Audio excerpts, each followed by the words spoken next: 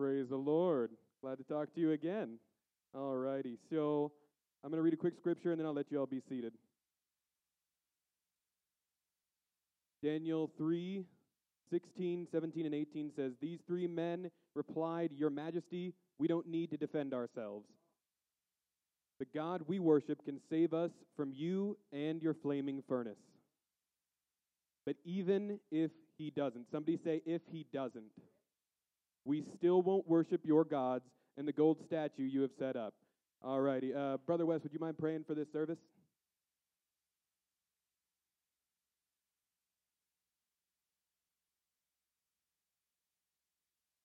Amen. You may be seated tonight.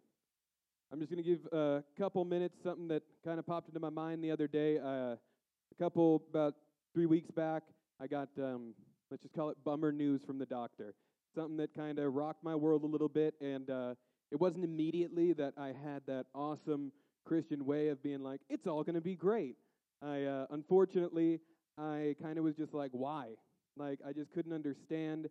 I was upset. I got a little bit down from it. And as I started to pray in my car, I was just looking for some kind of answer. I expected maybe a pick-me-up, maybe a, you've got this, it's all going to be okay. I didn't get that. This scripture started to sear itself into my mind, and especially that part, even if he doesn't. You see, sometimes in life, your strength is going to be tested. Your spirit to fight is going to be tested. And sometimes it's your resolve. Sometimes it's not just your willingness to pick up a sword and fight. Sometimes it's what you're willing to go through and still say, this is where I stand, regardless of everything else. You know, the Bible talks about when Peter went out in the storm to go see Jesus. Jesus said, come on, I'm ready. Peter starts walking out onto the waves, and he gets a little distracted. He starts to see the wind, the waves. It scares him just a little bit. I understand that. I understand Peter in this moment. But as he begins to sink, it said Jesus walks up, he takes him out of the water, right? If he didn't get his eyes off the prize, though. You see, there are lessons to be learned from our heroes that sometimes are the ways that they fall. Because I can say all I want, I'm ready to go meet Jesus. I'm going to get out on this water, no problem. But if that little stumbling block, if that thing in my life said, are you sure? What if he doesn't?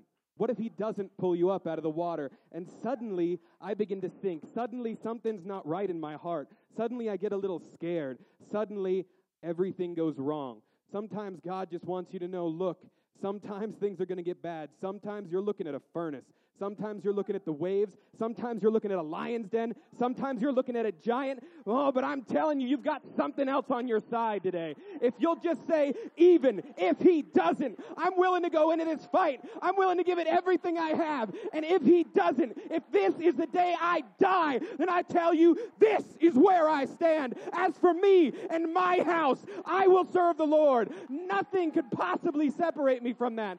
I just want to give somebody some encouragement today that even if he doesn't, even if you're in your fire, even if you're in that storm, he's still got you. The Bible says that when they came out of that thing, when all of a sudden they looked into that furnace, they didn't see 3 guys tied up burning to death. No. They saw 3 guys loosed and a 4th one that looked like the Son of God. I'm telling you, you may think that you're far away. You may think I want to give it everything, but I just don't see him. I'm telling you, he's so much closer than you think. He just wants to see how far you'll go. If he doesn't today, where do you stand? Amen. Let's give the Lord a hand clap of praise right now. Hallelujah, Jesus. Thank you, Lord. Thank you, Lord. Thank you, Lord. Thank you, Lord. Amen. You can be seated. What a powerful testimony, Brother Joe. You could have just stayed up here and preached, and that would have been just fine. Would have been just fine. Amen. Good to be in the house of the Lord tonight. I know I said this on Sunday, but it's good to be home as well. And so, there's no place like home. There's no place like Palmer Pentecostal Church. And want to say that we love, adore, and honor the Herrings. Pastor Herring, Sister Herring, got such a special place in our heart, and just so honored to call them pastor. It's good to be here. We're going to go to Genesis chapter 28. verses 10 through 22. And you can remain seated or stand, your preference. But we're going to read about 12 verses here. Genesis 28, 10 through 22 says, And Jacob went out from Beersheba and went toward Haran. And he lighted upon a place and tarried there all night because the sun was set. And he took the stones of that place and put them for his pillows and laid down in that place to sleep. And he dreamed, and behold, a ladder set upon the earth, and the top of it reached to heaven. And behold, the angels of God ascending and descending on it. And behold, the Lord stood above it and said, I am the Lord God of Abraham thy father, God of Isaac, and land whereon thou liest, to thee will I give it, and to thy seed.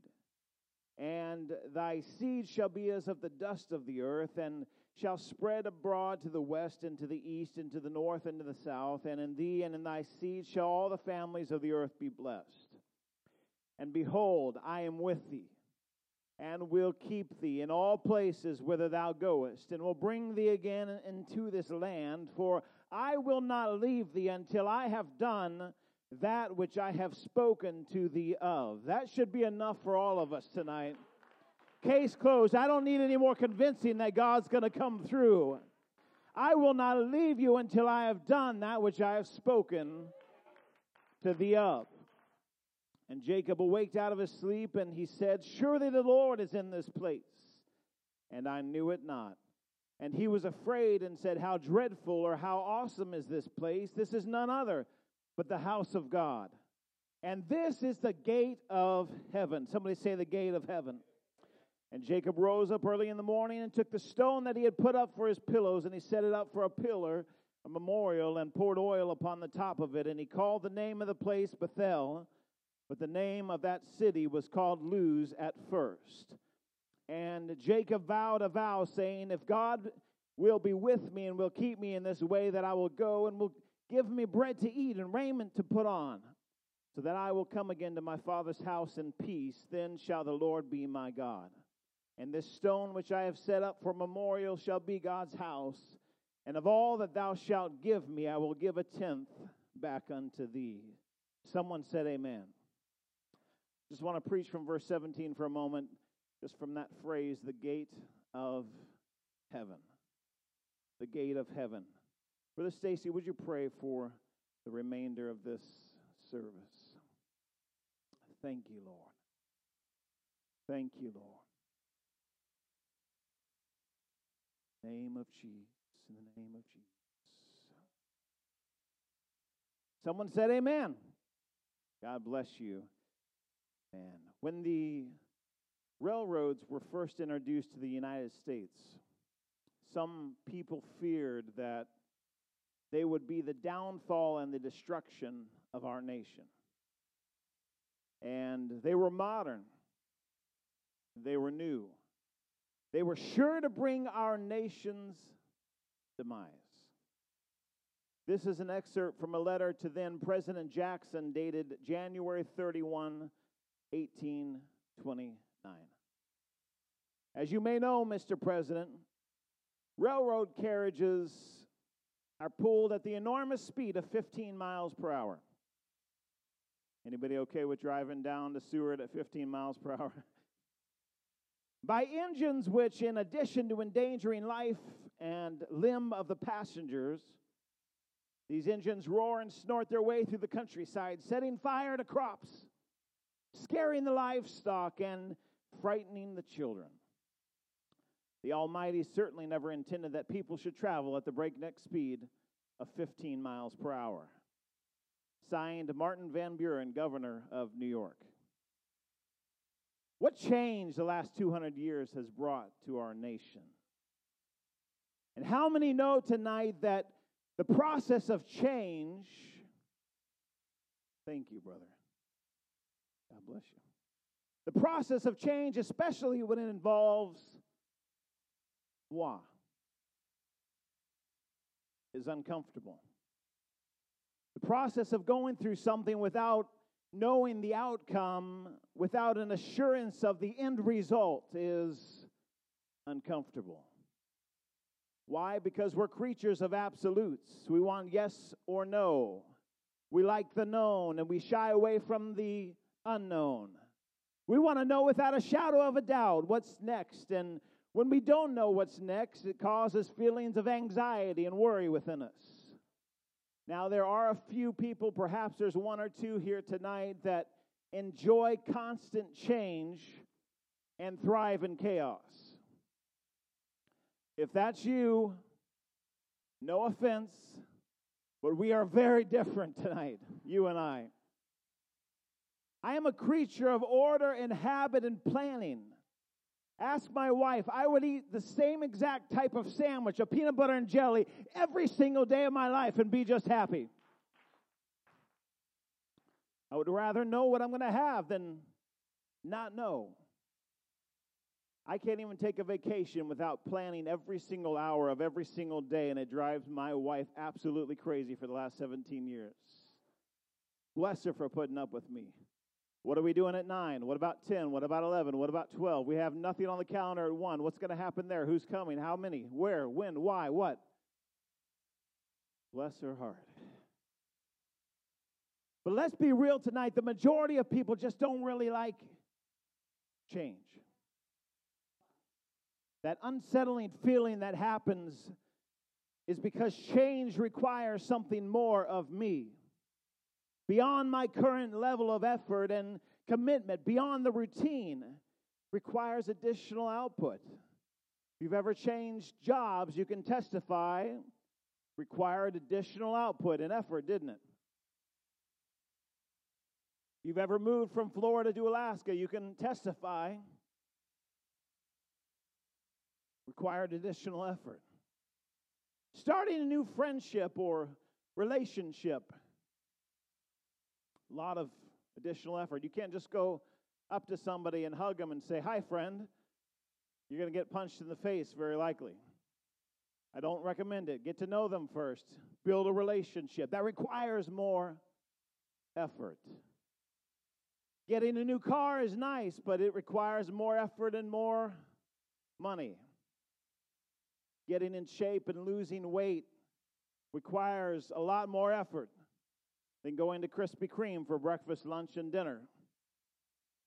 Someone said amen. Getting out of my routine, any significant change in my life requires me stepping out of my comfort zone and going beyond what I'm currently doing. Anyone can do the same old thing and get the same old results. But to get different results, it requires a different level of effort. And you can apply this however you want to your life tonight, but it is possible as a child of God to get stuck in a rut of doing the same old things time after time after time. It's possible, and in fact, we can even miss the will of God in our lives because I believe that God has something greater in store for each and every one of us. Whether you've been in this for 1 day or 100 years, God has something more for you. We got to be continually growing, continually pressing closer to Him. Now, don't get me wrong, there's enormous value in stick-to-itiveness. I would rather see someone who is just a steady plodder, making it to church faithfully, day after day, serving faithfully, than I would 10 flash in the pans who are over the top emotional, but you don't see them the next week or the next month or the next year. But we do have to acknowledge that there's a difference between being faithful and being stuck in a rut. There's a difference between steady plodding and never giving up and the person who has every opportunity to do something more for God but has not. Here's the tweetable version if you're looking for it. There's a difference between being in a groove and being stuck in a rut. I'll say it again. There's a difference between being in a groove and being stuck in a rut. If you're in a groove, keep on keeping on, my friend. Don't give up and don't let anything get in your way.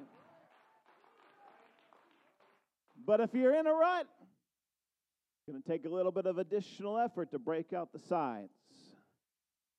And change is not always comfortable, but anytime God's involved in your change, it's for your Good. Is it a rut or is it a groove? Consider, talking about the railroad, that the U.S. standard size or distance between rails, they call it a gauge, is 4 feet, 8 inches, and 1/2 inch. 4 feet, 8 and 1/2 inches. You've probably never thought about why is it 4 feet, 8 and 1/2 inches from rail to rail. Well, you're about to find out. The reason why is because that's the way that they built them in England. And when the first American railroads were built, they were built by the British. So then I've got to ask, why did the British build them that size? Well, because the people who built the tramways that were used before the railroad used that same exact measurement. And in turn, we're locked into that size because the people who built the tramways used the same standards and tools that they used for building wagons, which were set on a gauge of 4 feet, 8 and 1/2 inches. And it makes you wonder then, why did they build the wagons 4 feet, 8 and 1/2 inches? Because with any other size, the wheels did not match the old wheel ruts on the road. So who built these old roads with the wheel ruts that were 4 feet, 8 and 1/2 inches? Well, the first long-distance highways in Europe were built by Imperial Rome. And the first ruts in the roads were made by Roman war chariots. And the reason why the chariots were 4 feet, 8 and 1/2 inches was because that's the width that the chariot needed to be to accommodate the backside of 2 horses. So the width of a modern railroad track is 4 feet, 8 and 1/2 inches because of the width of 2 backside of 2 horses in Rome. You will never see the railroad the same again. That's just the way it's always been. Difference between a rut and a groove. In Genesis 28, we read about Jacob. He's been shaken up. Is he out of his comfort zone? Rocks for pillows, in a strange place, on the run. You might say tonight, well, he brought it upon himself. Oh, I know he messed up and sinned, and we like to tell the story. He lied to his dad, stole what belonged to his brother. But listen, we've all got a story of 3 in our past. And I don't need to be focused on what I did wrong or what you did wrong. I need to be focused on Jacob. What is his path to restoration?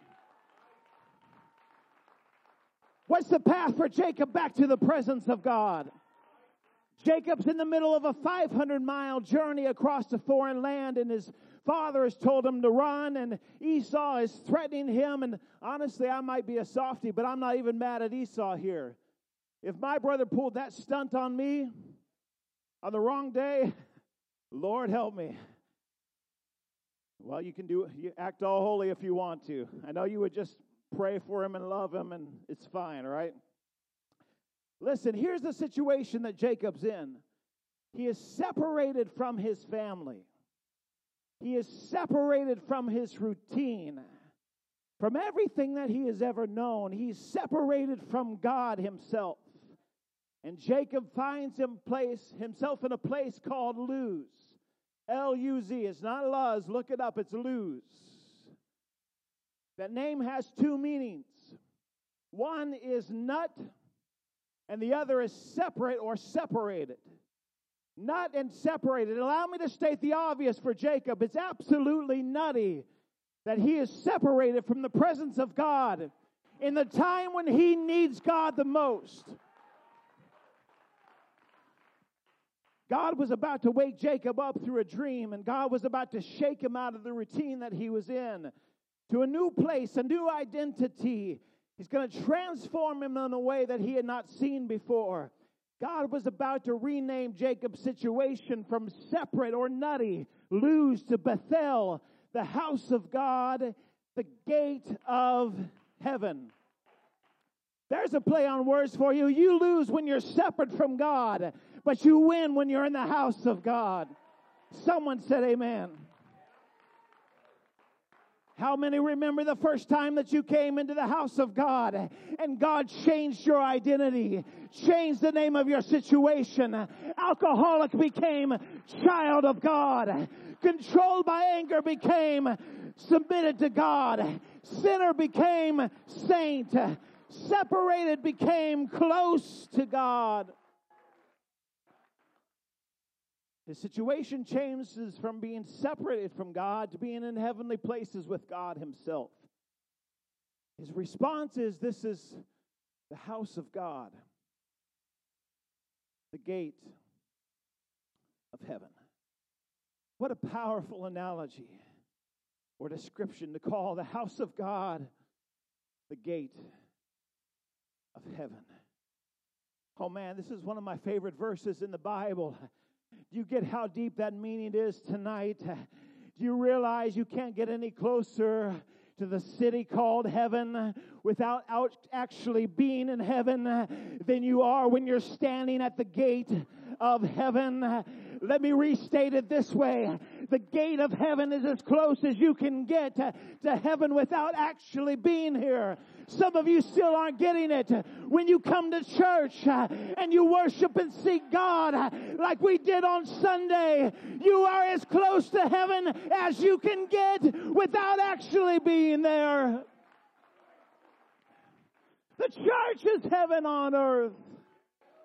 And you're standing at the gate of heaven tonight, knowing how crazy this world is and knowing that the return of God is imminent.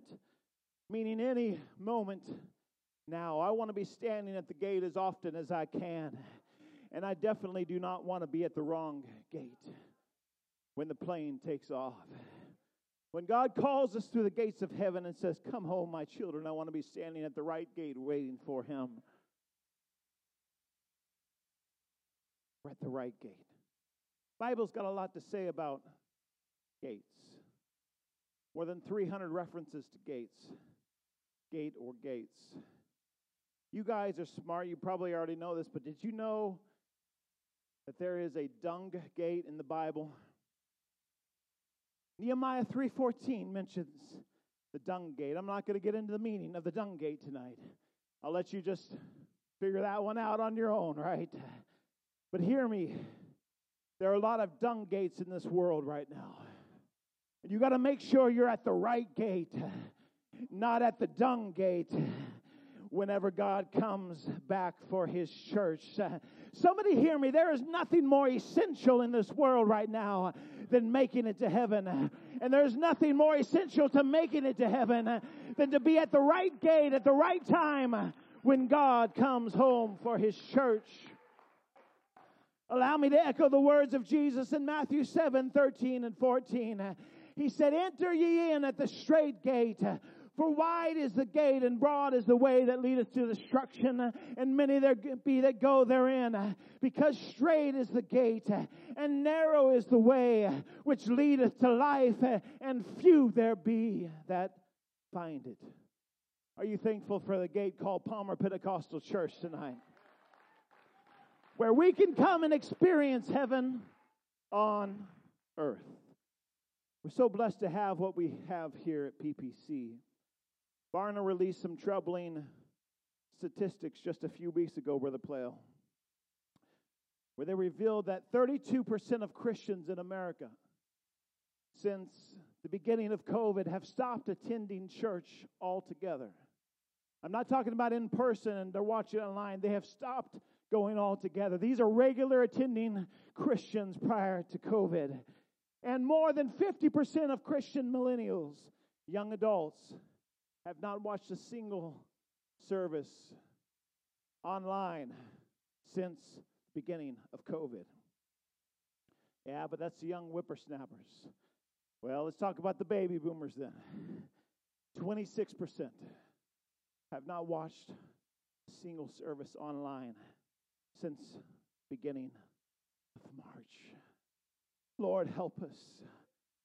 March, April, May, June, July, August. That's 6 months without going to the gate and saying, God, I need you in my life.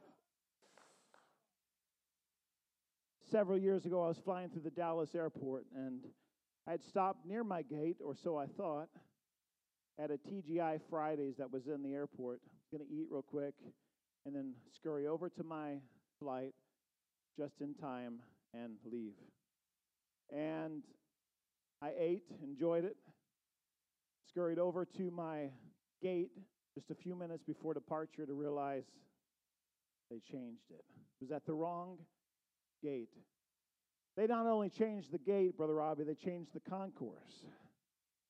It's a big airport, and so here I am, much younger, much better shape at that point, sprinting across the Dallas airport, trying to make it to this right gate that I was supposed to be at. Missed it by a couple of minutes. It just closed the door. Hear this preacher. There's nothing more important right now than standing at the right gate. At the right time. I don't want to miss my destination connection. Because God's about to call us home. And I want to make sure that I'm at the right gate. Bible's got a lot to say about gates. I'm going to hurry. I know I only have 7 minutes. And I have 45 minutes of notes. We used to go 2 hours. Bible's got a lot to say about gates. I'm going to share just a few quick thoughts with you, and then you can see if it stirs in your spirit tonight. Number one, truth should be evident at the gate. Because truth is the ticket to get through the gate to your destination. John 14:16, Jesus said, I am the way, the truth, and the life. Isaiah 43:11, speaking of Jesus, said, even I am the Lord, and beside me there is no Savior. John 10:9, we quote it a lot, I am the door, but most translations say, I am the gate. This isn't original to me, but I'm going to use it here. I'm not Jesus' name only, I'm Jesus' name everything. I believe that Jesus is the way, the truth, and the life.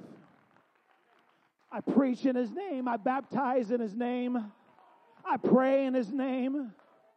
I cast out devils in His name because there is no other name given among men whereby we must be saved.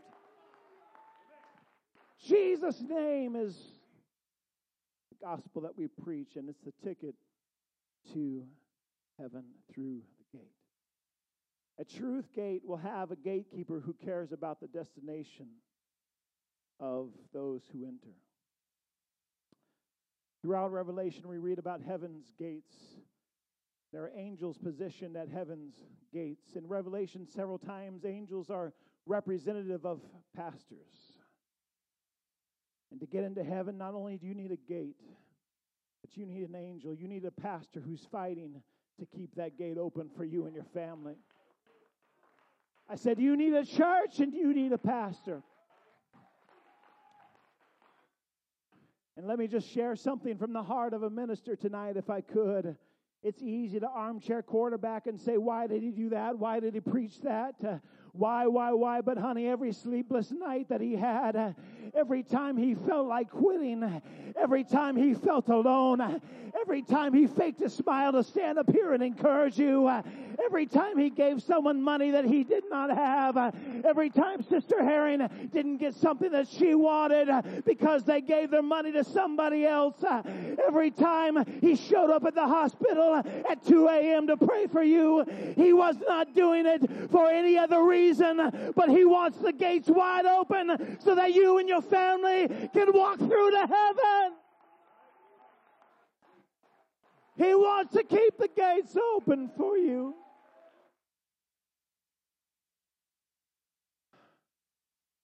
Everything that he does is for that reason. Everything that she does is for that reason. Your pastor wants you here because the gate provides safety for you and your family. He doesn't just get up here and preach, come to church, come to church, come to church, because he likes to hear it. He wants safety for you and your family. The gate keeps the right people in and it keeps the enemy out. The gates of hell cannot prevail against the gates of heaven. Number 4, gates are a place of praise and thanksgiving.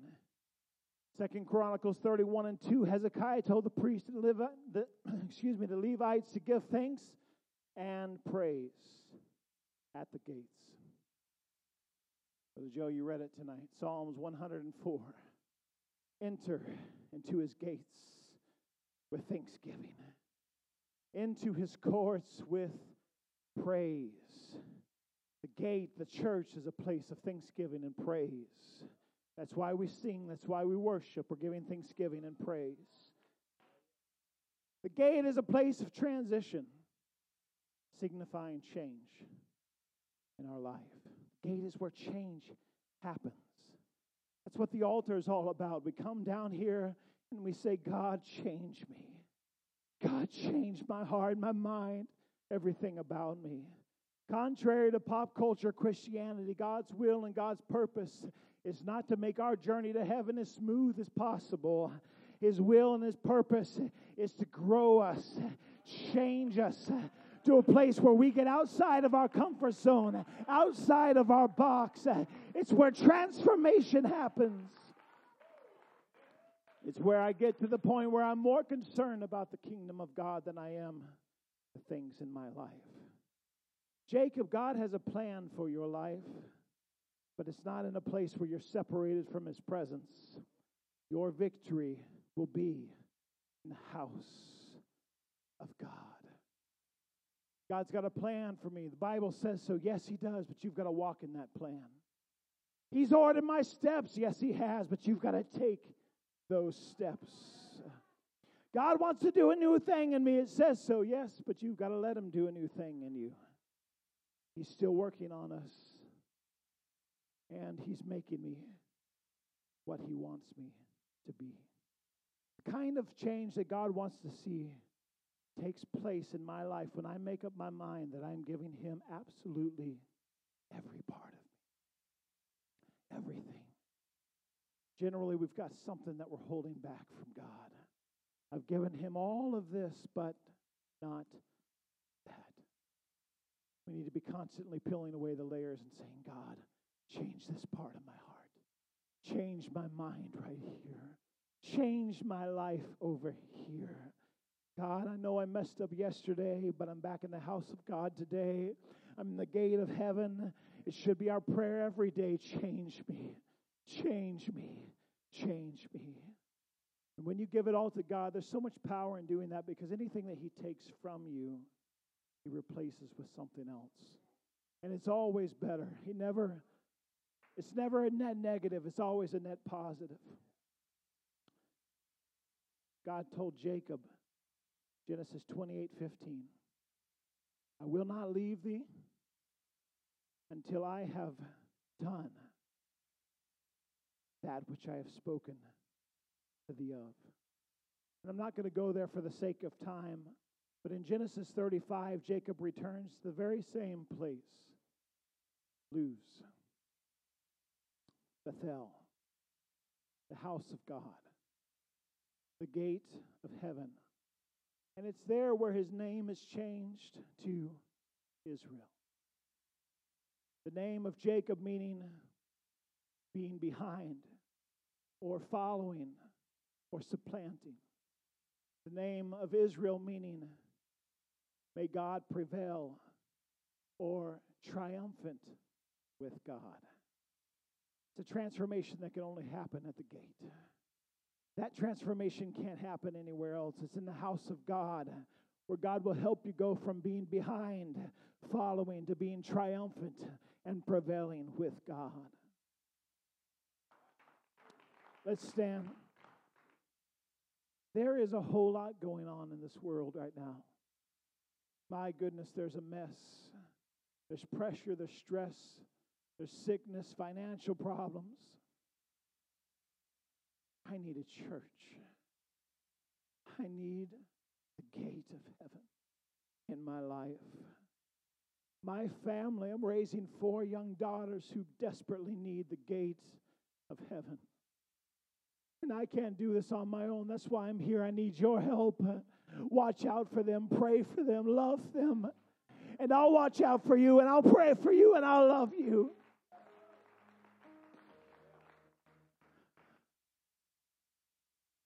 In Acts chapter 12, the disciples are having a prayer meeting at Mary's house. Peter gets out of prison, Brother Plail, and comes to the gate.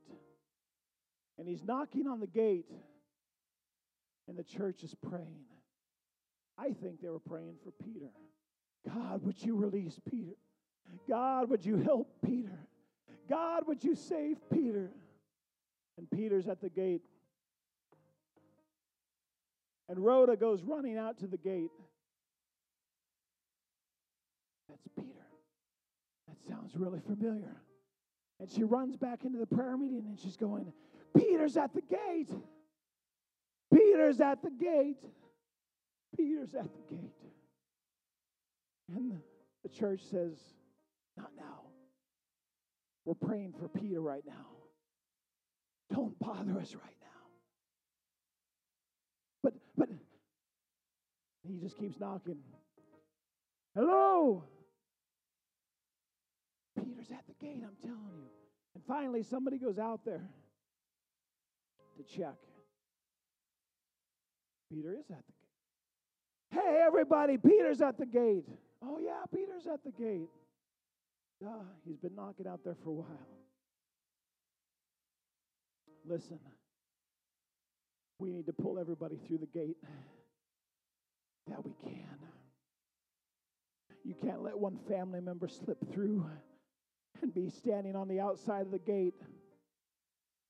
Let me in. God, save my family. I'm not saying you shouldn't pray for them. Don't get me wrong. You should pray for them every single day, every minute that you get. But we've got a job to do. We've got to pull them through the gate. We need to fight the enemy for every soul right now. You can't take any of our loved ones. You cannot have my family. You cannot have my spouse. You cannot have my kids. They belong in the gate of heaven. And we're just in waiting at the gate until God splits the eastern sky wide open and calls us through the gate into heaven.